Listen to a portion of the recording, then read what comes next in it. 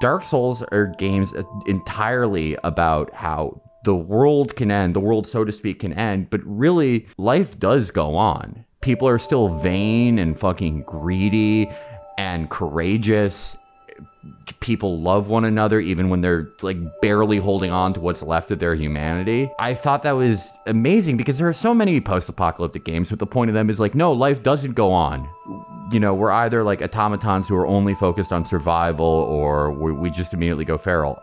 The known world has ended a lot of times in the history of human civilization. You know what happened? Life went on. It was fucked People up. were It still was people. fucked up and scary, but like life continued beyond that point. Like what you hear? Want to hear more? Check us out at patreon.com/struggle session or sesh.plus or strugglesession.substack.com for all our public episodes, commercial free, as well as hundreds of bonus episodes. Thank you to all our listeners for holding us down 5 years strong.